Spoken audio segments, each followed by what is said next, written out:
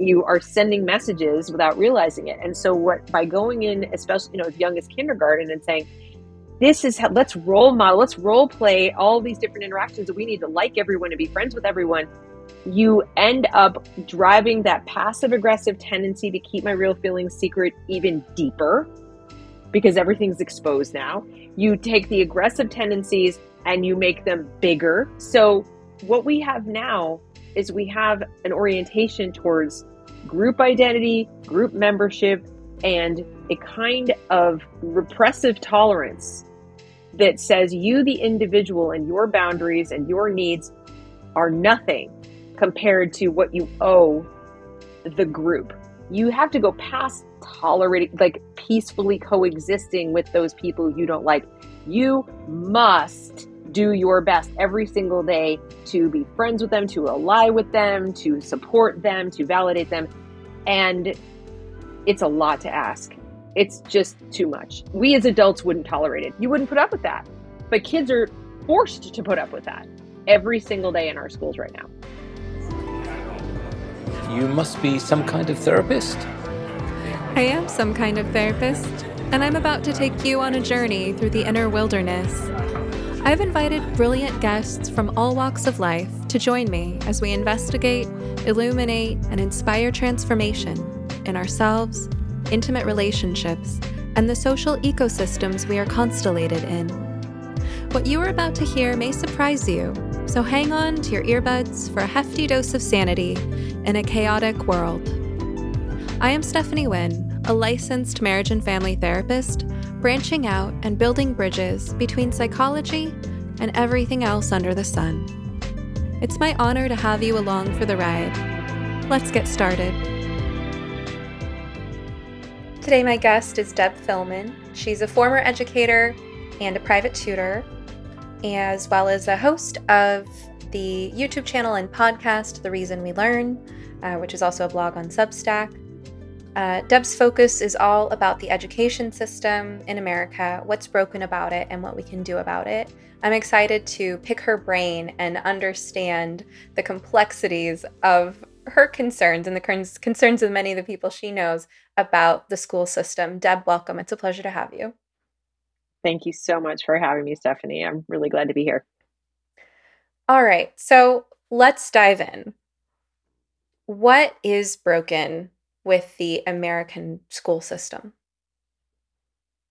Number one, I would say, is that it is not child focused. It's not focused on children as the most important people involved in the system. And I don't mean in terms of, pampering. I mean, just as this being their childhood they're spending, their developing minds that are being exposed to whatever's going on there, their development of social and emotional skills. We hear a lot about it, but it's not so much focused on them. And I think that's really the crux of it, that they are treated more like a kind of raw material or a product than they are the receivers or the consumers or the just human individuals. If I really to sum it up, that's what it is. So what are some of the specific ways that the way we do education in this country does not match the actual developmental needs of children? Well, that's a great question. I'm so glad you asked that, because so few people seem to be asking that question when they look at what's going on in schools. For starters, I see too much going on in schools that seems to have regressed back to a time when we didn't understand, when we hadn't even heard of Piaget, when we didn't understand that children go through different developmental phases. And whether you agree or in lockstep with Piaget, at least most of us agreed that there were stages, that children are not born miniature adults. They're not just smaller versions of us. They are fundamentally different creatures, and they're going through these different stages at their own individual pace. There's not really a hard line that says at this age, this will happen. At this other age, this will happen. You've got a pretty broad range. And when you have to standardize education, as we do in America, for a wide variety of reasons, I mean, you have standardized government paid for, government delivered education, you create a single system for millions of little rapidly developing individuals going at their own pace. So you can see already there's a conflict just at the outset. And what happens is the system requires the individual to conform to the system. The system is quite inflexible, and the bigger it gets and the more requirements it has, the more oversight it needs to have because it's spending tax dollars, the more people who are employed by it and so forth. The incentives stack up on the side of the adults and not on the side of the children. So they're walking into a setting at the age of 6 or 7, that is geared to the adults and not to them. And it becomes readily apparent to them, even in their primitive minds and abilities to conceptualize, that they have to go at its pace. And so that's one of the ways, just right away, the whole thing's standardized. So we are not taking into account their developmental phases. Now let's get to the specifics. In elementary school, what I'm seeing is less of a focus on the newness of the child in terms of being a concrete thinker, being a person who needs to make sense of the world and to feel that the world can make sense. Okay. So that's a tough nut to crack. People take it for granted that whatever they're saying to a child makes sense. It doesn't necessarily. And if you present ideas to a child that do not match what they see with their eyes, or what they experience with their five senses, it adds to their confusion. So increasingly, I'm seeing higher order concepts presented to children under the guise of social and emotional learning exercises, asking really deeply personal questions they may not even understand. I'm seeing some signs of operant conditioning going on where students are being explicitly taught at young ages to question their five senses and question their gut instincts and their own sense of personal safety.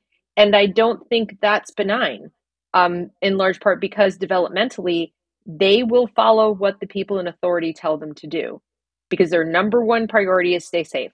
Their number one priority is, I'm not with my parents. I'm in another environment with other people. So it's a survival skill. I have to stay safe. And if the people in power over me tell me to do X, I do X. And that's disrespectful of the fact that they are emotionally vulnerable. They're intellectually and cognitively new. It's all new. And their ability to conceptualize and ask questions is limited not just by the vocabulary, but also by the role that they're in. They're in a subservient role. And so that's at the elementary level. As you get into the middle school level, then I see it changing where now they obviously do have more questions about where they fit in, but they're in a push me, pull you game. They're not quite ready yet to completely differentiate from the family of origin. They're not quite ready yet to be on their own emotionally or cognitively, but they're flexing those muscles. And what I'm seeing in the education world is they're jumping ahead and grabbing hold of the smallest sign that the child is moving towards adulthood to say they're there. They can make adult decisions. They can self-diagnose with conditions. They're saying that now of elementary school students too, but especially in middle school. They're definitely diving in on those ninth graders at age 13 and saying they're as good as adult, but they're absolutely not as good as adult. In fact, they may be less capable of tuning into that natural voice inside that says beware than the elementary school kid is, because they have that push me pull you going on if they want to pull away. So they might be inclined to go towards an adult that says it's safe, come over here, pull away from family, go over to the peer relationship, come to me and do what I say. They're going to be more inclined to do it at that age, and now add hormones.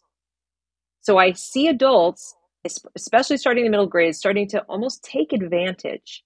I see it that way. I see it as a little bit exploitative, taking advantage of a natural stage they're going through, but disrespecting that they're not through it.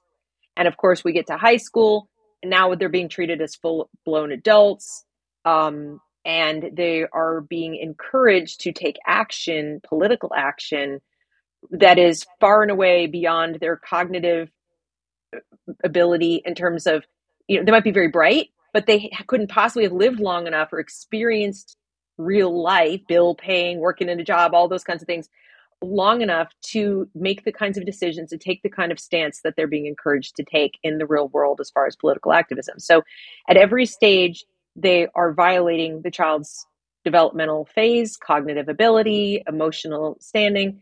And I haven't even touched on whether the child has any learning delay or any other kinds of trauma in their life or mental health concerns, if they're autistic or ADD.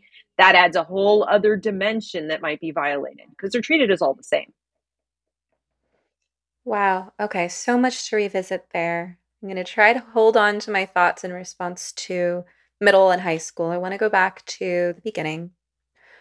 So, you talk about how it's developmentally inappropriate to introduce certain abstract concepts to concrete thinkers when kids are still developing their psychomotor skills, their sensory awareness, and their learning through those embodied processes. And you're saying that increasingly the educational system for young children is not working with that developmental need and nurturing those skills, but it's trying to kind of push children to be able to understand concepts that are too abstract for them.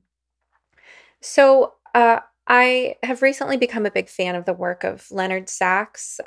His book, Why Gender Matters, is incredible. I'm currently making my way through his book, Boys Adrift. And he talks about these different types of learning and uses concepts that are better understood using other languages. So, in English, we have this one verb to know, but in Spanish, right, there's saber and conocer, which are easier for me to say and be familiar with than the German words he used in the book, which I'm going to butcher if I try to say them, but they're something like Kenntnis and Wissenschaft or something like that. But Well, I used to speak German, so I know the you difference. know what I'm talking. Okay, and you can Yeah, you can so one pronounce is more them like properly. awareness, and Hmm. one is more like wisdom or understand, like a deeper understanding, almost like scientific understanding. Right, So they're completely different. right. So there's one type of knowledge that's like, do you know arithmetic? Or do you know who was the first president of the United States, right? Do you know a fact? Or have you learned a procedure? That's one question. But do you know something in the sense of do you grok it? Do you understand it in an embodied way? And so he talks about how in Germany there's this it's normal to have these outdoor schools for very young children where they're outdoors year round. They call it forest school. And they spend their days just smelling trees and playing in leaves and watching tadpoles. And he talks about how it's so important to cultivate that sense of wonder that Mm. leads, with your natural curiosity to want to understand, wow, how does that tadpole become a frog? But increasingly in American schools, you see kids who have never played in a pond with tadpoles, never seen them before, and they're being taught the life cycle of a frog as if they're supposed to care. And it's this abstract, disembodied concept. And I recall learning from this book that the children who had this early exposure to the outdoors and to learning the world through their senses and cultivating that natural curiosity that results from that actually had higher scores years down the line when it came to reading comprehension and things like that. Um, what are your thoughts on that? Well, I completely agree. I haven't read the book, but that absolutely, aligns with what I have seen in my teaching experience and also raising three children. That the more, because they are concrete thinkers and because they use their five senses to experience the world, the more they can be in touch with reality in that way. As you said, the more curious they are and the better questions they ask. And when children are doing things like that and asking those questions, they learn about autonomy. So it just goes with the territory. You understand that your perception of reality and then the ability to ask a question is how you get knowledge, how you get educated. You very quickly realize at a deep level that your education is yours. It belongs to you. It's not a bunch of stuff that's housed in a teacher's brain or inside a school building or inside a bunch of books that then has to be given to you. So rather than being a passive recipient of knowledge or learning or even maturity, you are making it. You are actually experiencing learning and owning the learning because you get to observe. Children are natural born scientists. What you're describing is the scientific method. And I believe that I've watched babies, they come into this world hardwired to do this process. And I firmly believe that our American education system interrupts that process most abruptly because of its sort of like industrial, institutional shape and size and scope. And then the activities they do are geared towards, like you said, it's book learning, it's inside a room, and there's not enough like experiential uh, education. But then now imagine it's not just let's talk about the life cycle of a tadpole, but let's talk about frog sex. Like we're talking, I mean, or let's use the life cycle of the tadpole as a jumping off point to discuss gender and pronouns and what gender are you, 6-year old, and things like this, where it's just too much, too soon, too heavy, and unnecessarily so. What is the child's imperative right now? Well, the child's imperative at 6 is not to define their identity for adults or even for other children. That's barely their imperative in their teens. It's a process that goes on throughout your life. Like, we're not really done, are we? Right? I'm 56 and I'm still like defining myself. So to make the adult imperative the child's imperative is a gross violation of their boundaries. And what you're describing with the forest school respects their boundaries, it respects what they're doing at that age, which is exploring. I love that idea. And I think that's really what school, yeah, I hate even the term school, but what learning and education should be is you're an experiential learner. You are a little scientist. You are trying to get acquainted with the reality in which you live. Let's go there. Let's visit that place and let you do that. And we will observe and guide and be there when you have a question as a facilitator. So not even a teacher, but as a facilitator of your learning. Then you own it. And I love that because having that sense of autonomy is why those scores are higher. I really believe that. It's not that they're smarter. It's not that they've memorized more. It's that they feel responsible for their own mind and the development of it. I love this concept of being a facilitator, and it reminds me of the concept of scaffolding the development of skills. At first, you have to put a lot of infrastructure around and supply all the materials, but as those levels get built, you can step back more and more. And the more kind of Socratic approach to learning is you work with that curiosity, you work with the question someone's bringing, and then you ask another question to help their brain figure out how to problem solve. So, kid comes to you, let's say, with a toy that's broken, and you might say, okay, what's your first thought about what the problem could be, right? So you don't point out what the problem is, you get them thinking, you examine their thought process and ask the questions that help them figure out how to ask the right questions to solve a problem. But what I see with kids who are taught that there's official knowledge and there's a right and wrong answer, and you have to learn it in this order and learn towards the test, is that they get to be young adults and they're like, okay, what's the answer? Or how do I fix it? And they haven't learned that process of problem solving. And I've often told young adults that I work with, being an adult isn't about having the answers. It's about knowing that you can count on yourself to figure out how to solve a problem and what questions to ask, where to look for that knowledge. Exactly. And that, believe it or not, is extremely easy to facilitate in the elementary grades. And I think we do things exactly backwards in this country and we cut that off. And then we wonder why middle school is 3 years of hell. Why, kids in high school are just, is this on the test? Is this going to be on the test? And then they cheat. And it's because, as you said, there's this concept of, a hegemonic curriculum and official knowledge and those sorts of things, instead of saying, education is my learning process and becoming the kind of person who can learn, who can solve problems. It's not about a specific set of facts. That's not to say that we wouldn't want a child to be introduced to and even master things like the multiplication tables, or to know that there's a correct and an incorrect way to spell words and so forth. But believe it or not, that stuff does come up. And when you're a facilitator, as I homeschooled my kids, my two eldest kids, through like third grade.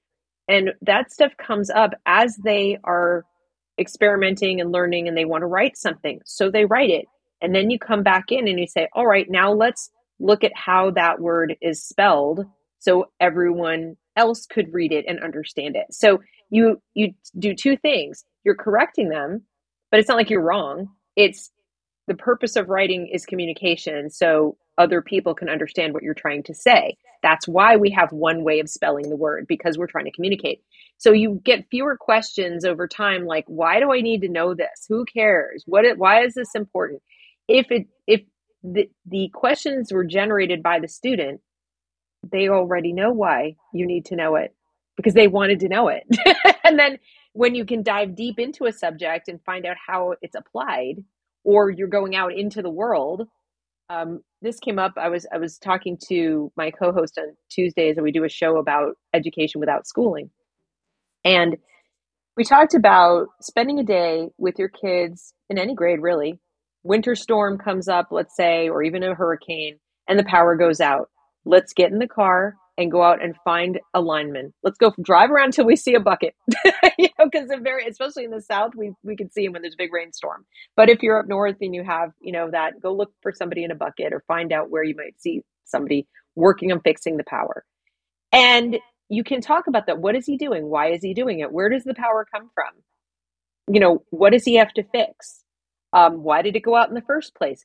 How is the power made? So you could spend an entire week just figuring out why you lost power because of the storm. You could talk about the weather. You could talk about the source of power. You could talk about what other sources of power. There's so many ways you can get into it, but what does the child come away with? And by the way, this is a lesson you could do with, you could have a 7-year-old, you could have a 17-year-old, you could have a 10-year-old, all in the same room talking about it at different levels. And you come away with a deeper understanding of the world around you, but also with some pretty important facts about how things work. And they might take off and go from that into something else. So it's something we just don't do because we're creating a standardized, measurable environment. We can't do it. If you were to come to me as a client and tell me you were feeling grumpy, irritable, lethargic, stressed out, or unfocused, I'd want to do a thorough assessment of your lifestyle. And one of the first elements we'd look at is the quality and quantity of your sleep. You need at least a good 7 hours of refreshing sleep every night in order to be your best self. There are many things that can get in the way of that. A demanding job, a new baby, or just plain bad habits, for example. But if you're having difficulty falling or staying asleep for the simple reason that you're too hot, you're too cold, or you and your partner don't agree on the temperature, look no further. I have just the thing for you. And since this is not therapy but a podcast, I can actually sell you stuff. So I'm going to genuinely recommend that you check out the Pod Pro cover by 8 Sleep. It's the most advanced solution on the market for thermoregulation. The cover can adjust the temperature on each side of the bed individually for you and your partner based on your sleep stages, biometrics, and bedroom temperature, reacting intelligently to create the optimal sleeping environment. Personally, I have mine set to run on autopilot so that my bed is warm when I get in, cool in the middle of the night, and warm again when it's time to wake up. I sleep very soundly this way. Improving your sleep is one of the best investments you can possibly make in your overall well-being, the quality of your work, and the lives of the people you touch. So go to 8sleep.com to check out the pod and use the code SOMETherapist at checkout for up to $200 off your purchase. Even if they're already running another sale, this code will get you an additional $50 off. And to my listeners around the world, 8 Sleep currently ships not only within the USA, but also to Canada, the United Kingdom, select countries in the European Union, and Australia. All right, now back to the show. And even something that is as concrete, as clearly right or wrong as multiplication tables, which are useful to just memorize.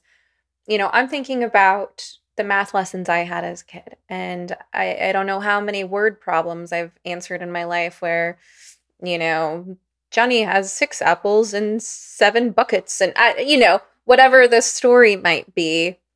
But I can't recall in my own experience having any real life math problems to solve. Whereas I'm thinking about, even a simple household project like putting up string lights in our backyard, and we're hanging them from beams on an awning. well, okay, how many feet of string lights do we have? How far apart are they spaced? How many beams are there? And how long are those beams? Now we have a natural math problem where, the more you have things like this that you're engaged with, creating a project or whatever it might be, the more naturally you see how useful it would be if you could remember off the top of your head what 4 times 4 is. Exactly. Exactly. And that you can build things, you can cook, you can do so many things, and there are just very few opportunities anymore in the public school system, or even to a large degree in private school systems, because they're becoming very regimented as well. Now, some people ask me what I think of classical education. Classical education is more formal, regimented, etc. And here's what I have to say about that. I do think there is a cohort of students who benefit greatly from structured learning environments. They tend to be the students who live with just like no structure, chaos in the home, chaos in the rest of their life. And I think they are really well suited to an environment where it's predictable, and the teachers serve as mentors, and they represent stability, they represent something predictable and discipline standards that are going to be adhered to, things like that. We see this happen, for example, in the Michaela School in London. I've had Miss Snuffy, the headmistress, on a couple times on my channel, and her school is gets criticized for how much discipline she has, and yet her students, who are the typically historically marginalized minority population students who come from lower income households, um, they do exceptionally well in her school, and they love it there, and they're very happy, and they're performing above grade level compared to their same age cohorts in other schools and so forth. So the results kind of speak for themselves. And that's not to say that if you don't have a chaotic environment, you couldn't do well in a classical school, or that if you do, you would do poorly in a forest school. That's not really what I'm saying. I'm just saying that there can be a place for that. And I just think it should be up to the parents, or it should be up to the caregiver if it's not a parent, or something you deal with the student on a case by case basis, which is the case for her school. Those students apply to the school, they go to the school, it is public, but it's not just your zip code, you go here. And so what that tells me is that things work when they work for the child, for their specific circumstances. So it's not that it's the format all by itself that's bad. It's that it's the format, and it's standardized across all the age groups, all types of kids, based on something as arbitrary as zip code. And it's not a conversation that the family in question, or even the people caring for that child, let's say it's a foster child, or it's a child who's an orphan. So you're still going to probably have a therapist, a counselor, some people who are working with the child, get to know the individual child and say, this is the environment we think would work well for this individual child. And that's what's missing. That's really interesting. You bring up a good point about how structure itself can be especially grounding for kids who don't have structure at home. It doesn't mean that the way we do structure in every academic institution is the best way. But that makes sense. And it reminds me a bit of my conversation with Michael D.C. Bowen. I think that was episode 16, as well as some of the things I've been learning through Leonard Sax's work, thinking about how um, young men who grow up in inner city neighborhoods where they're rough, and there's a lot of fighting, and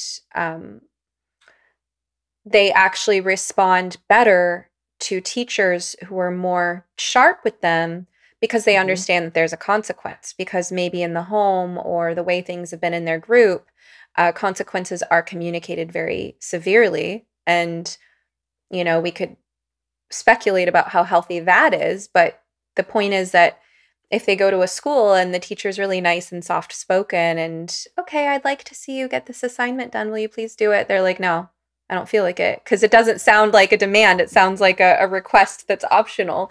So in that sense too, I understand how you have to match the students' cultural needs and maybe gender specific needs as well. I also learned in Leonard Sax's book that girls have more sensitive hearing. And many boys who are suspected of having ADHD, if you test their hearing or if you look at where they're placed in the classroom, they often just need either to be placed closer to the teacher or they need the teacher to speak up. The average decibel level for what a girl needs her teacher's voice to be is lower than what the boy needs. And when a teacher is speaking in a tone that's appropriate to get a boy's attention, the girl often feels that that's harsh or that she's being reprimanded. So Mhm. there is a lot of variation depending on the individual, where they come from, biological factors in terms of how much structure, discipline, what forms of discipline are going to be are going to help them thrive. Mhm. Let's move on a little bit to middle school, unless there was more you wanted to say on elementary. Not really, but I mean, just based on one thing you just said, I like the fact that you brought up that there are differences, not just individual to individual, but the system. If you ask me what's another thing wrong with it, it's very geared towards the feminine. I mean, and by that I mean, what would be okay for girls, what works best for girls, and doesn't necessarily work that well for boys. And that's across all classes and everything. It's just something that I would go out on a limb and say outright. It Right. is. It really Oh, is. Hmm. well then let's actually talk about that some more. We'll get to middle school Okay. eventually, or maybe it'll come up in the course of this. But I've been thinking about that a lot because Leonard Sachs writes about it. And so one thing that might be an issue for all kids, but some more than others, is the expectation to sit still. Absolutely. Tell me about your thoughts on that. Yeah, it is just disregarding the reality that by and large, and again, we're speaking in generalities here, by and large, boys have a harder time with the sheer number of hours that the typical school day requires them to sit still and be quiet and listen and not speak and not touch anything or anyone and not basically not be physical. And very difficult. Um, I have heard, I think it's in Norway where they have a certain amount of time out of doors for recess, and it's like two or three times what we have in the United States. And this helps with that. This helps, they get out there, run around. Um, my eldest daughter has ADD, and even though she's female, I've seen what it does to a child with ADD to have to sit still. So I organize things in at most 20-minute chunks. I allowed her to move while learning. When she moved while learning, she did a better job on remembering what she was supposed to do. She enjoyed it more and so forth. But for boys, this is amplified. And that's true across the grades, but it's especially true in elementary school. I personally think you could even make a solid case that boys should start school later, not just later in the day, but later in their age range. So, a 6 year old who's ready to go to school at, formal schooling, who's female, your typical boy might not be ready till 7. And this is not, there's nothing wrong with him. And he could be just as bright, if not brighter, but it's just the physical development is different. So I feel pretty strongly about that. And it's something that I would advocate for. I don't have sons, but I encourage mothers of sons to think about this, that any behavior, things that you might have with your young son, is he getting enough movement and are they restricting him? Absolutely. Um, so you talk about how girls are developmentally ready to start school before boys, especially if it comes to sitting down, reading, writing, abstract concepts. I agree from the research I've been doing lately. There's a lot of Mhm. research behind that. What do you think about Mhm. this trend of kindergarten changing? It's my understanding that 30 plus years ago, kindergarten was about singing and dancing and playing and getting along and finger painting. And now they're teaching things in kindergarten that they used to teach in first grade, that there is that emphasis on reading and writing. And it's my understanding that boys are having a harder time with that, then they're more likely to have behavioral issues or get diagnosed with ADHD, or it sets them on this track where one of their early formative experiences is I'm a bad kid, or I'm dumb, excuse me, or I can't keep up. Whereas if they had just waited until they were a little bit more developmentally ready to focus on those abstract concepts and those types of skills, then they would have been fine. What do you think about all that? I couldn't agree more. I think as I said, I don't think I don't believe in compulsory schooling, period. But let's say if you have it, it should never start before 7 for anybody. And the idea that it's formal with formal, lessons and things like that, that young an age, I think is absolutely wrong. And I know we hear a lot about, but internationally or the Chinese or whatever, okay, are you aware of how stressed out Chinese children are? Do you understand? Like it's first of all, and we're not China, and we're not in competition. First of all, we're not the Borg. We're individual little humans, and they're not competing with people half a world away. They have a right, in my belief, to develop at their pace and not be either hindered or pushed to a point where they are so uncomfortable that they see learning as a chore. They no longer feel they own it. They feel like it's outside themselves. Somebody else owns it and all of the evaluation of it. And they start to internalize any failure to do what maybe Susie's doing just fine because now they can compare themselves to other kids, whereas if they were home, they wouldn't be doing that. And they feel terrible about themselves. And what's tragic to me is left alone, that same child might turn out to be a voracious reader at 8 or 9. Just left to their own devices, surrounded by books, having someone read to them, having somebody to let them be who they are, run around and play, tell them what's in books, like I said, read to them and so forth, but not be like, and now we're going to sit down and do reading. I just think we make learning work instead of what it's supposed to be. Think about the last thing as an adult that you learned, that you taught yourself, or that you set out, this book, the Sachs book. I want to learn more about this. I'm going to sit and read this book or whatever. That's a joy. It's not work. You chose to do it. You devoured the book. You thought about it. So maybe to someone else it might be work, but it wasn't to you. Now you're a little kid and you went from like running around playing and everything's fun and life is beautiful to sit down, be quiet, do this thing. And you're only 6. I just think it's way too young. Even in preschools, I'm seeing them drill the alphabet and do all this stuff. This isn't how parents parent. If you think about it, mom and dad, when you taught your kid to speak or you taught them to use a spoon, you didn't say, here, hold the spoon. Now hold the spoon. Like, come on, nope, that's the wrong way. Hold the spoon, hold the spoon. You're just like, hey, it's like this. I mean, you made a game out of it, or if they didn't do it right, you're like, it's okay, we'll do it next time. There's more forgiveness. When you corrected their mistakes in speech, you corrected for meaning, not for pronunciation. All of these things come naturally to us as parents. And then it's like an expert comes along and says, and now it's time for kindergarten.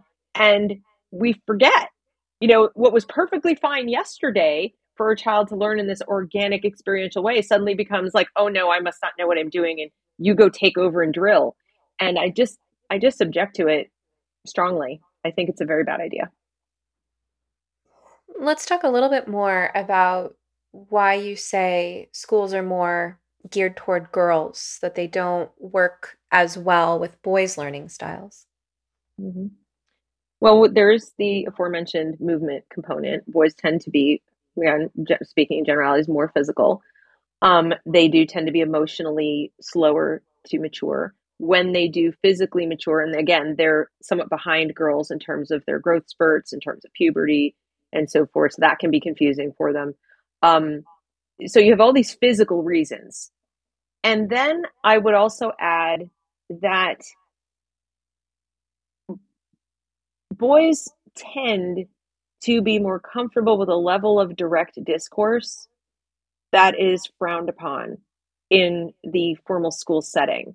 So what to them would be fine and appropriate way of speaking to each other, an appropriate way of speaking even to, the girls, whatever, is, you know, they're told it's bad, it's rude, it's too direct or impolite, or they hurt someone's feelings. And so there's so many opportunities for them to step on toes and not be respected as just being different, as just having a different way of interacting. We comedians joke about it all the time that a guy can insult his best friend and they're fine the next day, whatever. But if you said something like that to your female friend, you wouldn't speak to her ever again.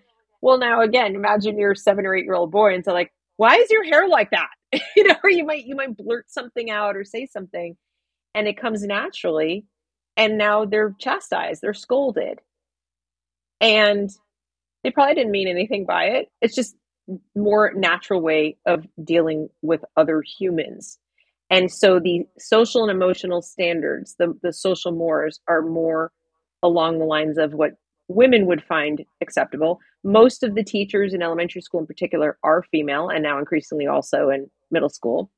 So they're also not really given a chance to have adult role models during the day who are like them, are male. And I do think that's needed. You know, it's funny to me that we talk all the time about culturally relevant education, and it's important the teacher look like you in terms of really superficial stuff like race. But when it comes to like, I'm male and my teacher's male, I mean, that can be, or having access to a certain number of teachers who are, I think that's important. And we don't really talk about it very much. I don't think schools are a super hospitable place for typical male teachers either. We have the, increased scrutiny on men that came about because of the fears of sexual impropriety and so forth over the years. So I think a lot of men are desperately afraid to go into that. They've been described so often as predatory that it seems scary to be around little kids, even though they might be absolutely wonderful elementary school teachers. I've known a few. But so it's a female dominated space. Most of the people working there are women. There's just so much feminine energy and feminine preferences that I think it's harder for a boy to find his place. And that's very superficial answer, I know, but that's kind of what I think about it. As a therapist, I've gotten an up close and personal view at what people tend to struggle with day in and day out. Turns out it's almost universal that we know we should be taking better care of ourselves in terms of the basic building blocks of well-being like diet and exercise. But as valuable as it is for our mental and physical health to change our lifestyle habits, it's also much easier said than done. People often set goals that are too lofty, only to feel even worse about themselves when their aspirations inevitably fail. That's why I recommend starting with positive changes that are as simple as possible. Enter my new favorite beverage line. Organifi makes it so easy to improve your nutrition and start feeling better right now, with refreshing plant-based blends of superfoods and adaptogens that you can just mix with water. My personal favorite is their green juice.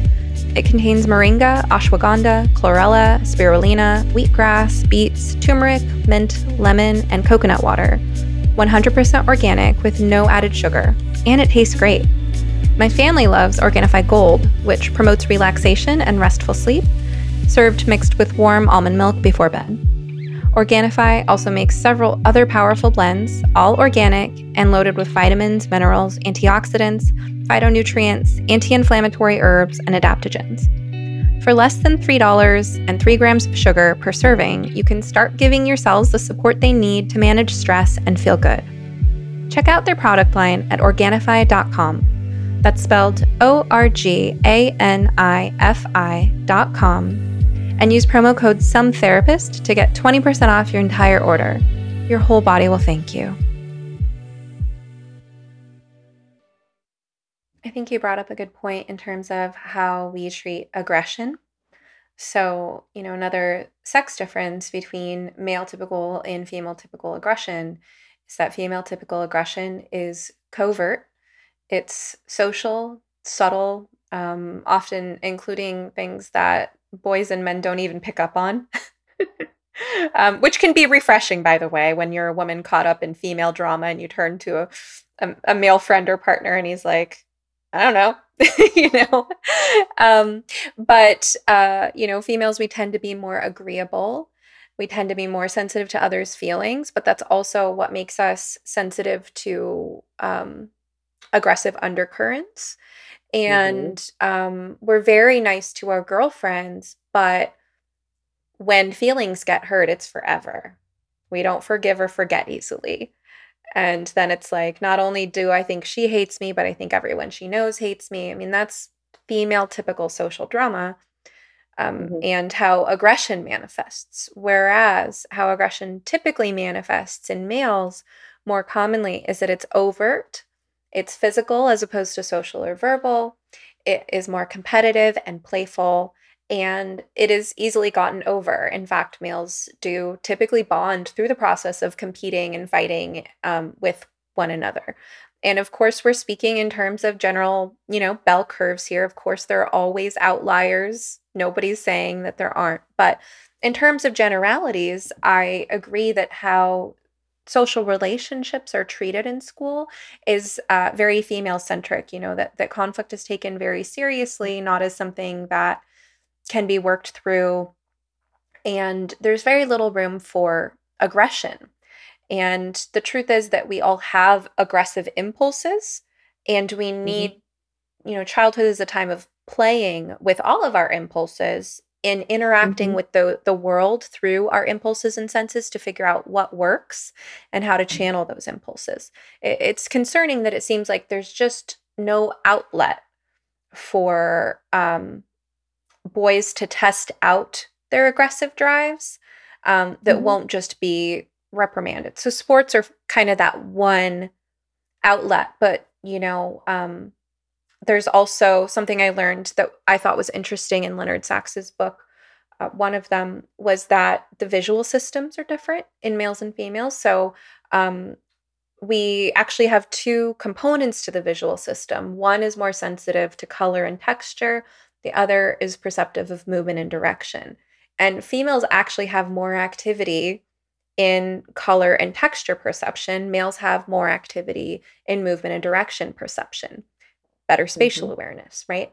I had a teacher in college who would give handouts and make this joke. He would be like, "Ladies, this is your lavender homework. Boys, it's your purple." He would make these jokes about how females have more language for color. And we actually have more activity in the visual system that perceives color. So no wonder. And so in Leonard Sax's book, he talks about how even art in school is facilitated in a female friendly way, where they're always like, give us more color, give us more texture, show us a more expressive face about how that person is feeling. Whereas what boys are interested in, they're more likely to have, primary colors, and there's certain things that would be boring from a female perspective, but they want to show movement, they want to show action.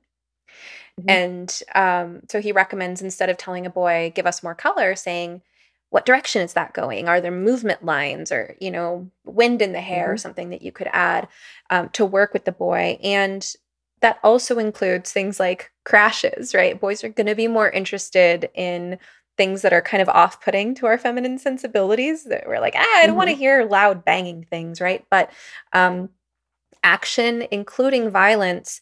And there is some fascinating data in this book on which boy behaviors that contain some violent or aggressive component to them are an actual indicator that this boy is at increased risk of violence towards self or others, and which aren't.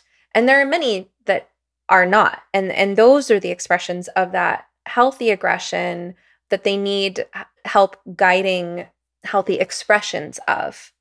So then Mm-hmm. I wonder what happens if you just squash that impulse in every form that it takes for boys. If you're just no, no, no, don't ever be aggressive in any way, then where does it go? I think that could be more concerning in the long run. Yeah, I think we may need to ponder whether we're creating ticking time bombs because, anytime you repress your natural feelings or inclinations for a long period of time, you end up with something not so good. Okay. Whether it's some, depression or whatever. But I do worry about boys in that respect. I also think that we have demonized some of the natural ways that boys express themselves, like competition, for example. When there was a push towards, everybody wins and there is no number one and nobody's the best, nobody comes in first, or we have to all have an equal outcome. This is really, it's hard on everyone. I don't think it's great for girls either, but I think it's especially difficult for boys. I think boys have a more natural inclination to want to be certain about the boundaries of things, to be, have things very clear. And they're not so clear. And when you add in what they now call restorative justice, where every dispute needs to be resolved in conversation, and we're going to sit and try to make up, and we're going to try to restore the relationship, there's there's no respect for the fact that maybe there wasn't a relationship to restore. These people have a dispute. Maybe the best thing you can do is let them go off to their respective corners and vent their spleen and then never talk to each other again. So we don't seem to respect the child or the teen's own judgment about whether they do or don't want to be friends with someone, whether they do or don't want to resolve something. And I think it comes down harder on the boys than even on the girls, because as I said, girls are socialized, tend to be socialized to like, let's at least pretend to make up, and they do a better job of it. Like you said, it's more passive, it's quieter. It's like, oh, okay, yeah, then we're fine. And then, quietly, passively, they go off and gossip or do something else. But boys are more inclined to be like, I don't even want to talk to this guy, like ever. Like, why are you making me sit and restore this or talk about this? Sometimes I really believe it can make it worse. You're sort of like forcing them into a relationship they don't want to be in, and they will blame the other for needing to do this activity. And so now you're giving them a further reason to be angry at the other person. I just think that we're imposing some really strange, untested, um, like questionable processes on kids instead of just being very clear. We don't punch people. We don't do this. This is what we do not do on the school grounds. And that's how it is. And, you know, I just think it more negatively impacts boys. You go one of two directions. Either you go to the zero tolerance policies, which don't take individual differences into account, or you go with the restorative justice policies, which make everybody have to sit down and have a confab about it. And that doesn't work either. So I think we've got an impulse going in the school system to standardize things. And we tend to pick solutions that we can use across the board, or we argue for them to be used across the board. And I rarely see people saying, how can we not do that? How can we be effective, be fair, and still and treat people differently? Maybe treating people differently is the fair way to go. Maybe that's the right thing to do, using And judgment as adults. in what you're just describing about the kind of forced conflict resolution, it left me wondering, what about just civility? Because that's all you actually need to have as an adult. And I feel like actual civility it's such a easy baseline, and yet it's missing from so much of adult society. I feel like the lesson there isn't let's hash this out and have this lengthy conversation that's beyond our ability to focus on when we're triggered because we're flooded with stress hormones. We're not even in a state of mind to concentrate on that conversation. But I think the lesson is, okay, so you two don't like each other. Now, here's your opportunity to figure out how to peacefully coexist in a world in which there's someone you don't like. Because that's the situation you're Exactly. going to encounter. That's what you're going to encounter in co-working situations, right? There are going to be many situations in your life where you do have the freedom to never see that person again. Great. There's also going to be situations where you don't. So how can you figure out how to just have a modicum of decency in a public space and not get wrapped up in drama? I love that you said peaceful coexistence, because how many stories do we hear lately where people are like beside themselves because a total stranger wouldn't accommodate them with something they is a little bit of an imposition, it's like a lot to ask, and we keep talking about, there's so much entitlement, there's such a sense that, you know people shouldn't be allowed to just peacefully coexist with you. They must accommodate you. They must validate you. They must celebrate you. All of these things. Well, that's starting in our schools. And that is a direct result of this kind of approach to social and emotional learning. That if you are, what we see now in our school system is a push to make children other centric and not self-possessed, self-aware, personally responsible. It used to be, back when the concept of social emotional learning going into schools first came about. Okay, we're talking at least 10 years ago, if not longer, probably more like 20 years ago. Um, the idea was to remediate for those kids, as we talked about, who have chaotic backgrounds, who have a situation where the parents are not there doing the parenting that teaches the social emotional skills. Most kids learn these skills at home from their parents, from other role models in their family, from their friends. But if you are in a situation where that's just not happening, or you have a kind of a learning disability or a personality challenge, okay, then the school might need to have some systems in place. It used to be the school counselor working potentially with the school psychologist might identify social emotional learning challenges, pull the child out, or deal with things with the parents and so forth. What at some point it was decided, nope, let's just preempt this. We can prevent all problems. We can fix before they're broken. And I'm always wary of those kinds of approaches, especially with children, because there are unintended consequences of trying to fix that which is not broken yet. You are sending messages without realizing it. And so what by going in, especially, as young as kindergarten, and saying, this is how, let's role model, let's role play all these different interactions that we need to like everyone and be friends with everyone, you end up driving that passive aggressive tendency to keep my real feelings secret even deeper because everything's exposed now. You take the aggressive tendencies and you make them bigger because you're, repressing from an earlier age across a, wider population. So what we have now is we have an orientation towards group identity, group membership, and a kind of, repressive tolerance that says you, the individual, and your boundaries and your needs are nothing compared to what you owe the group, whether the group is your classroom full of students, the school building, the adults in the school building, whatever it is. You have to go past tolerating, like peacefully coexisting with those people you don't like. You must do your best every single day to be friends with them, to ally with them, to support them, to validate them. And it's a lot to ask.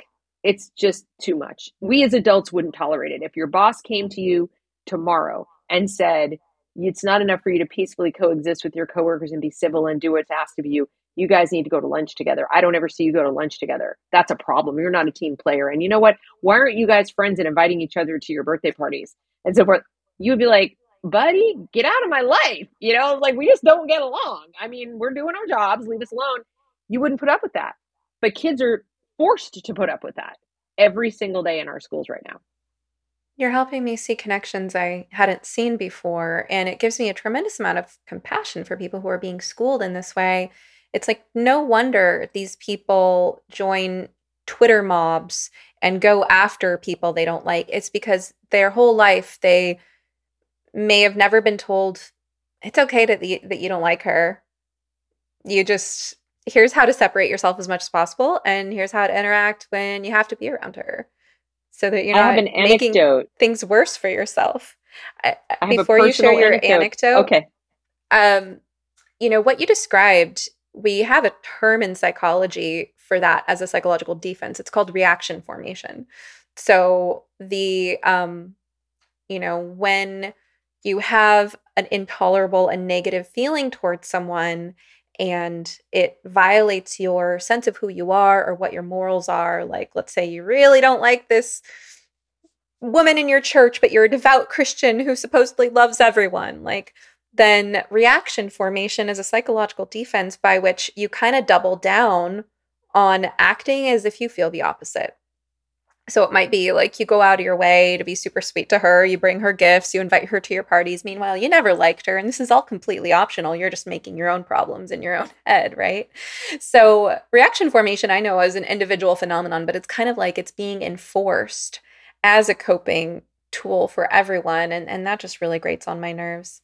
Now, please go ahead and share your anecdote. No, I was just going to say that when my daughter was 10 years old and she was in school in a public charter school, there was a young boy who followed her everywhere. A boy in her class just followed her all around, would pull a chair up when she was talking privately with one of her friends or working on a project with one of her friends, and would just, stick his head in and just start talking to them and like, what are you doing? What's going on? Whatever. And be everywhere she was. And she tried many times to just physically distance herself at first. That didn't work. Then she tried to say, we're having a private conversation, whatever. That didn't work. And ultimately, she had to ask him more directly, like, can you just leave us alone? Okay. And as I believe her that she was as civil as she could have been, given that this person would just not leave her alone. He went to the teacher, the guidance counselor, whoever it was, and complained and said that my daughter had been mean to him or whatever. And rather than counsel him what you just said and say, I'm sorry your feelings were hurt, but not everybody is going to want to be your friend. And maybe you should just give her some space and just, find another friend or whatever you would say to a child that's complaining that someone doesn't want to be their friend. Because that happens in life. Not everybody even if she'd been mean. Let's say, worst case, she'd been like, get away from me, you freak. Okay, which I wouldn't approve of, just to be clear. But even then, you would hope the counselor would say, that's really unfortunate, and I'm sorry that happened, and maybe I'll speak to her separately, but what are you going to do, right? Instead, my daughter was called in, sort of ambushed. This little boy was in the room. She was called in and sat down, and sort of in an accusatory fashion, is it true that you won't be his friend? And she's like, yeah, like just trying to get out of this. Well, everybody in this school and everybody's friends with everybody, and we don't exclude anyone, and we have to include everyone. So it's wrong of you to exclude him from your social interactions and make him feel excluded. And even Yikes. brought into it that, well, he's diabetic. And so this is relevant. And my daughter's like, so like, what does that have to do with he's an annoying person, And I picked her up from school that day. She was so angry, just so you could just she was like hitting the seat and just letting it all out physically, like, why? And this is totally unfair. And just furious. And she told me what happened. And like I always used to do, I called up the counselor and say, can you help me understand what went down? Like, what happened here? Because I have this story, right? I'm going to call him, So what's going on? And to my shock and horror, she's absolutely, yes, that's exactly what happened. This happened to me many times, by the way, with my children, where I would call up giving the benefit of the doubt that I've misunderstood something. And the teacher or whoever was like, no, actually, she accurately explained what happened, and this is why. And this woman, by profession, was a therapist who was now working as a school counselor.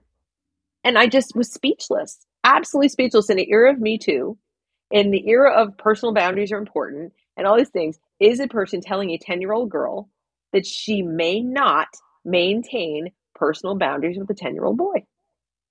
And I was just speechless. I don't even know what to say. So that's just one anecdote. And having spoken to my daughter, she said that was common. You were not permitted to discern. And at what point does the boy ever learn that this is not how to make friends? It's certainly not how to get a girlfriend. There is a time for telling someone in a certain context that their behavior is creepy, whether you use that word or not. Part of growing up is learning to see ourselves from the outside, that socialization process where our sense of identity internally matches our sense of identity externally. Right now, there are people who have this idea that you can just come up with an idea of your identity and then tell everyone, and they're just supposed to participate that is your identity. But that's not developmentally how we form an identity. We form it through negotiating with the world. We test out different ways of trying to socialize, and we get feedback, whether that feedback is explicit, like, I don't want to be your friend, or whether that feedback is, just that we have to learn how to take a hint. And that boy's behavior is not the kind that would naturally make friends. So how does that help him in the long run? How does that help him to socialize, to be able to make friends, to be able to get a girlfriend in a non-creepy way as he's older? It doesn't help him, but it does set up a concerning dynamic about that message, especially being sent to girls who are already more agreeable and who are physically weaker and, a whole lot more likely to get sexually assaulted. To send us that message that if you don't like someone, that says something bad about you, and you need to get over that, and you needed to include. I mean, it almost helps me make sense of concerning dynamics I've witnessed in girls a little bit older than that, who, were pursued by guys that they never had any interest in, but still felt bad about turning down. And, maybe if I hadn't been there to say it's okay to turn him down, something could have happened that she didn't want. Right. It's also they're not learning that you shouldn't want other people to be uncomfortable around you. Even if Right. you don't feel like you've done anything wrong, if somebody is uncomfortable in your presence, then, you know, that you can say, well, that's on them or whatever. Not really. I mean, it depends, but for the most part, no, it's not. If you're both equally allowed to share that space. So let's say, for example, what happens in older grades, middle school and above, although now they go all the way down to elementary school, where it's anyone can use any bathroom at the school that they want. And if you're in an environment where that boy, if she were still there, he could follow her right into the bathroom. And what's going to stop that from occurring then again when he's older? And then when he's a little older and he's bigger and he's stronger and so forth. And he has never been told no. He has never been told that it's perfectly okay for the girl to say, back off, get away from me. And he decides that now is the time where he's going to assert himself and, get good and mad about it. Remember, he was physically pulling the chair up. He was leaning in. He was in her physical space as it was at 10. So if that's the message consistently delivered across the board, as you said, you're doing both of them a disservice, but you run into real safety risks as they get older. And making people feel vulnerable when they shouldn't have to is abuse, in my opinion. I mean, I think it's really unfair. And so it is it's sort of a weird thing that like we're going to arrange things around what seems more comfortable for girls, but then we're going to impose upon girls and take advantage of that trait when it suits us. It's like the whole system is confused about what it's trying to do. And so I come back to what I said at the outset of the podcast, that it seems organized around what makes the adults involved in it feel good or comfortable at the time, at the moment, in the scenario, and does not ask enough questions about what's the message to the child? Where is the child right now in their development? What is the project they're working on in life at this stage? And what do we want them to learn about other people and about us as we're teaching them? There just is not enough self-reflection in the system. There's zero self-criticism in the system.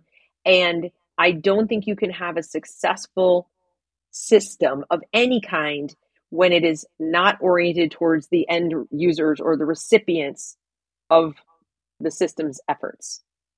Those people are going to almost by definition be victims of it, be chewed up and spit out, because you're just not focusing on them.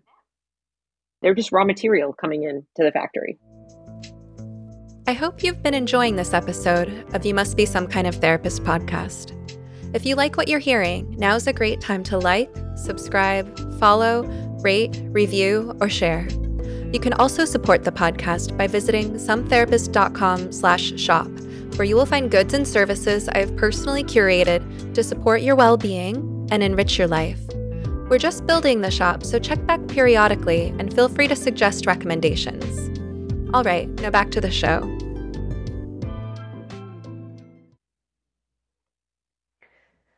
While we don't have time to go as in depth with middle and high school as we did with elementary, you did say something poignant earlier when you were talking about middle and high school. You talked about that natural phase of pushing and pulling. So the ambivalent attachment phase of growing up. Developmentally, we call that the second rapprochement, the first one being in toddlerhood, when you first learn the meaning of the word no and want to experience your independence for the first time. So teenagers can be much like toddlers in that they still need you and they're not fully grown, but there's a lot of pushing away, trying to assert their independence. So you said that increasingly you're concerned that teachers are sort of manipulating and triangulating that natural developmental phase. Whatever the teacher's own agenda is in terms of their political beliefs or what have you, they'll sort of be the other party that the kid is triangulated with and, position themselves as, I'm different from your parents. I'm cool. I'm hip. I'm progressive. I'm a safe space, whatever, this and that. which is, I think, disastrous for mental health. I mean, it would be equally irresponsible for a therapist to do that. You have to see both sides. You have to see that, of course, the kid is pushing their parents away and they're immature and they're surrounded by the culture of their peers. So they're probably going to do that in some dramatic ways. They're going to be hyperbolic about whatever it is they dislike about their parents, especially in a culture where kids are taught that it's cool to have mental health problems. It's, you get a lot of sympathy if you frame yourself as the victim of abuse. So I've certainly seen cases where ordinary family conflict in a safe home with loving parents was framed as, some horrible situation at home. And then the teachers just, not only do they buy into that without question, they kind of exaggerate it or they encourage it. And that's not a healthy developmental process, because what adults need to be doing is kind of recognizing in the child in that context, like, of course you're splitting being, breaking people into good and bad. Of course you're intensifying things and feeling a lot of distress about your family, but also you still need them and they're your people. And no matter where you get to in life, you're going to have to integrate where you come from. And if you're concerned with mental health, it's generally better for most people's mental health to have relationships with their families, except in cases of extreme abuse. But, if you're a teacher and you actually think there's extreme abuse going on, well, then you're a mandated reporter and you should contact Child Protective Services. But, short of that, um, I guess I summed up my own take on it, but I had wanted to kind of give that back to you because you'd brought it up earlier. Yeah, well, you summed it up very well. That's exactly what's going on. It's triangulation, and the teachers are behaving more like a peer. And the difference Mm. is a same age peer, you would expect to do it. Even the child in question expects them to do it. Okay, they don't expect them to question what they're saying about their parents. Um, and you don't really hold the same age peer responsible for either mandatory reporting if they think there really is abuse, or for nudging them back to work on the relationship with their family. I think that teachers are overstepping. I think in many respects, we might be dealing with some projection and working out of their own unresolved issues about their parents, through these children, which is its own form of dysfunction. Um, and I think they have an ethical responsibility to do their level best to encourage the child to pursue whatever avenue they need to pursue to strengthen the family bond. Give them their argument. Let's say the mom is overbearing. Let's say dad is absent, emotionally absent, whatever. Then that's an unfortunate situation. There's help for that can work with them as a family. But the most the teacher should do is say, if you need to talk to somebody about how you can talk to your parents to get closer to your parents, like you said, they're your people, you're going to need them. You should really, you and they should be trying to work on this, but that's really not my role. And you should be bowing out. Did you ever see the film version of Matilda, the Roald Dahl story? No. It's really wonderful. There's a teacher in that. Her name is Miss Honey. And Miss Honey is the teacher we all wish we had, we all wish we could be, we all wish our children had. But Matilda has a very dysfunctional home. Her parents are terrible people, objectively terrible people. They don't appreciate her, and she's a genius. So her teacher recognizes the genius in her, but also recognizes that something very wrong is going on at home. She does not insert herself into that situation and say, come be with me and I'll be your new mommy, which we're actually seeing teachers do right now without checking the facts. Miss Honey went to the home. Now, I'm not saying I recommend you go to somebody's house, that could be dangerous, but I'm saying she still took it upon herself as a teacher to say, this is a wonderful little girl. I want her to have a wonderful family experience if it's at all possible. And if there's anything I can do to bridge the gap in communication between the family and the child, then I'll see what I can do. And then failing that, she then, supported Matilda the best she could. But I think it's a wonderful film example of a better way to go about it if you were to go about it. And even given that this was a truly abusive situation. So I think they are romanticizing their roles, putting themselves in a position of a kind of a savior, doing a lot of working out their own demons, and ultimately practicing without a license. I mean, if we're really going to get right Mm, down to it, they're doing your job without being qualified to do your job and not doing the job they were hired to do. yeah. And on that note, I am so glad for all of my training in boundaries and all of the intense requirements of my field in boundaries. I worked with foster kids, and I know very well that feeling of, oh, I just want to take you home. I mean, when you're working with a little kid who is in foster care and dealing with whatever circumstances led to that they're the most vulnerable people on the planet, and of course they pull on your heartstrings. And I remember that feeling of like, oh, can I just adopt him? But no, I can't adopt him because I'm a therapist. Legally I can't do that, right? And I'm, as hard as that was on my heart, I'm also glad I went through it, because if you can maintain your boundaries in that situation, then you can maintain your boundaries in any situation. And I think Right. I've gotten so used to having the boundaries that I have as a therapist, that the boundaries people have in any other field start to feel weird to me. Like the idea that like a massage therapist can be friends with their client. Even that to me is like friends with your client. You can't imagine, and it's like, no, it's not that strict anywhere else. And in most cases, it doesn't have to be. It's not required because other arts aren't as delicate as the art of, healing someone's psyche. But yeah, I mean, absolutely teachers are putting themselves in the role of therapist without going through the training of learning to recognize their countertransference, their savior complex, learning that we have strict requirements about boundaries and that we have those for a reason. Absolutely. And I really would love to see more people in your field assert that authority and assert that so that teachers can resume their proper place. Even though I think, as I said, that there are many, many problems with the system, I think that all by itself would be a huge improvement. Because we've really got to reclaim those boundaries. There's a group called Courage is a Habit that puts out visual explainers and infographics. I think they're coming out with one this week that shows the standard for school counselors from 1998, the ethical standard, side by side with the standard today, and it is so dramatically different, it's jarring. And the one from 1998 closely mirrors what you just said, as far as where you draw the line and what you talk about and what you don't talk about. And the one from today is uh, literally about shaping the child.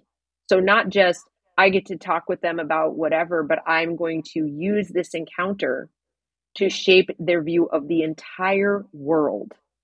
Mm, And that's a real problem in the upper mm. grades in particular.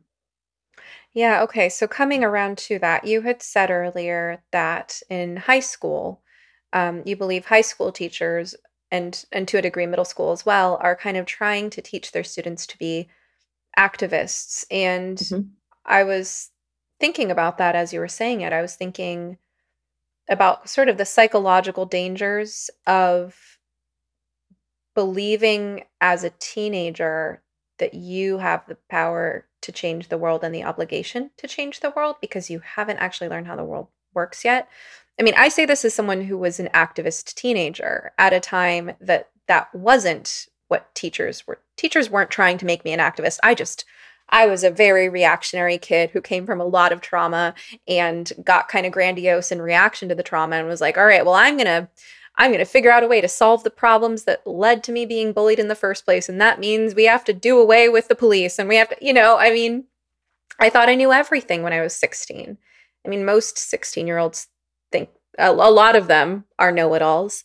But this idea that, as soon as you're on the verge of becoming a global citizen and an adult capable of voting, as soon as you're nearing that time in life, you should have a strong stance on things.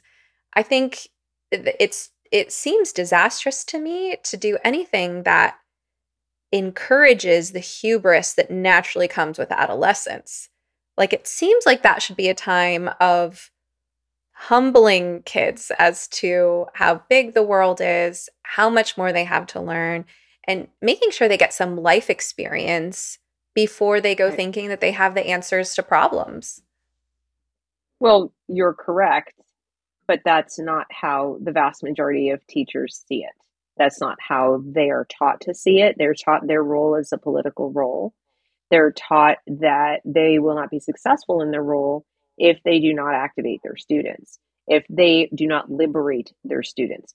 So we have the postmodernist approach to teaching as liberation from Paulo Freire, and all of education is about liberation. So the goal then is to make the child critically conscious of the oppression that is the world. Like if they learn nothing else about the world that other than it is oppressive, if they carry around like optometrist set of lenses to view every single thing in the world through that oppression, power, privilege dynamic, then the teacher will have been successful in making them critically conscious. And then once the presumption is once they're critically conscious of all this oppression, they will naturally want to liberate themselves and rise up and foment revolution and change the world. Because the change isn't from X to Y, it's just destroy X.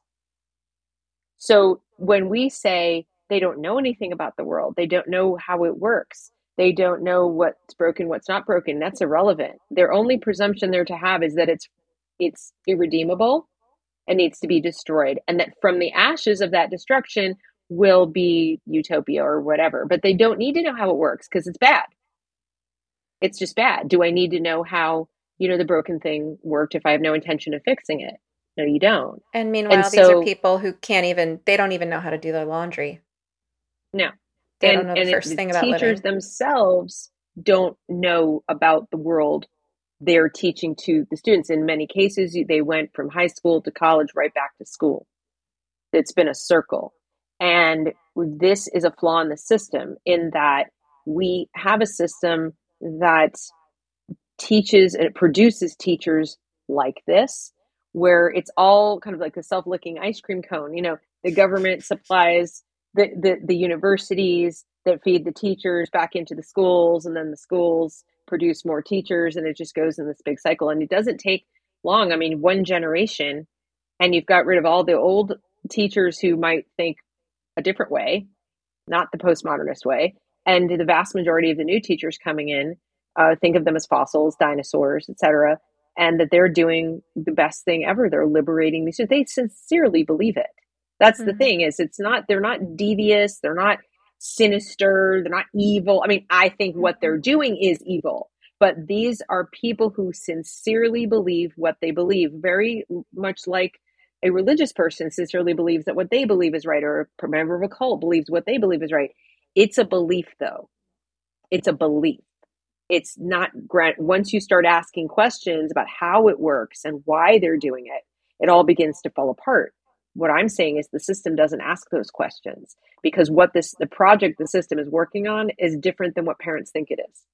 So if you thought I'm sending my child to school so they can become an educated person and a well-adjusted, self-actualized, personally responsible adult, that's not what the school's working on. They want them to become a critically conscious, politically active young adult, voting a very specific way. Whether they know anything or not is secondary, and they're now at least admitting it. Now, when you pin people down in the education world about reading and math and so on, many of them now will say to you, well, what good is that in an oppressive world? What good will that be if they're still oppressed? If they learn those skills, those are the skills of the oppressor. So they're admitting that's We're secondary. doomed. I mean, again, I try to focus on solutions. So my Right, solution is let's go don't there. don't participate. I mean, we still do have the freedom to not play. And I get a lot of pushback as people say, but I have to work, I can't homeschool, whatever. But the beautiful thing about the same modern life that is kind of making our schools not work is that we are more connected using technology than ever before. We have a wider variety of creative ways of getting the job done, so to speak, of connecting with other people who could help us teach, who could help us just physically take care of our children while we go to work. Because again, that's a childcare problem. That's not an education problem. So the only requirement is that parents try really hard to step out of the paradigm that education equals school, and school looks like the building 8 to 3, these people with degrees and so forth and so on. If you can let that go and reformulate your philosophy of education and what it is you want your child's childhood to be like, what kind of person you would like them to be in their own right, what opportunities you would like them to have for personal growth and so forth, and then start thinking about what kind of environment creates that. And then, just as you did when they were 3, and try to figure out what kind of environment do I want them to be in when I go to work when they're 3, find the version of that for when they're, 6 and 8 and 10 and so forth. What do you do in the summer? So solve the problem that you have to solve. Don't try to recreate the thing you're trying to get away from. And I think you'll find it's actually easier than you thought. And you might even give your child a gift of community, because school is not community. And that's one of its other problems. It's a forced community. It's not an organic community. It's not, people don't automatically care about each other just because they're forced into a building with each other. But if you work on creating that little community of 5 or 6 families, or people that you know from your neighborhood, or people that you know from your church, or from this club that you belong to, or whatever, you're giving your child a priceless gift. You're role modeling making real friends. You're role modeling picking and choosing people who express your values, who support your values. That is probably one of the most valuable gifts you can ever give a child, is how do I form connections in this world to get my needs met, whether they're, tactical needs, like who's going to watch my kid from 8 to 5, or who knows how to do math that I don't know how to do. Okay. Or who can help me fund this? I'll take care of your kid on the Saturday so you can go do whatever. And will you take care of my kid during the week? You do things that are actually quite old fashioned. We talk about it takes a village or whatever. You're resurrecting some of the beautiful, wonderful things we've lost to modern society. And you can use the internet to do it. It's so great. Like, you can use modern tech to recreate the old fashioned style of community and togetherness that we lost in part because of tech. So I tend to be very optimistic about that. Well, you're very inspiring, Deb. I'm grateful that you're able to so quickly and succinctly wrap it up on a positive note. So, and you have a ton more resources out there. This is really just the tip of the iceberg of what you've learned and what you're sharing with people. So where can people find your work?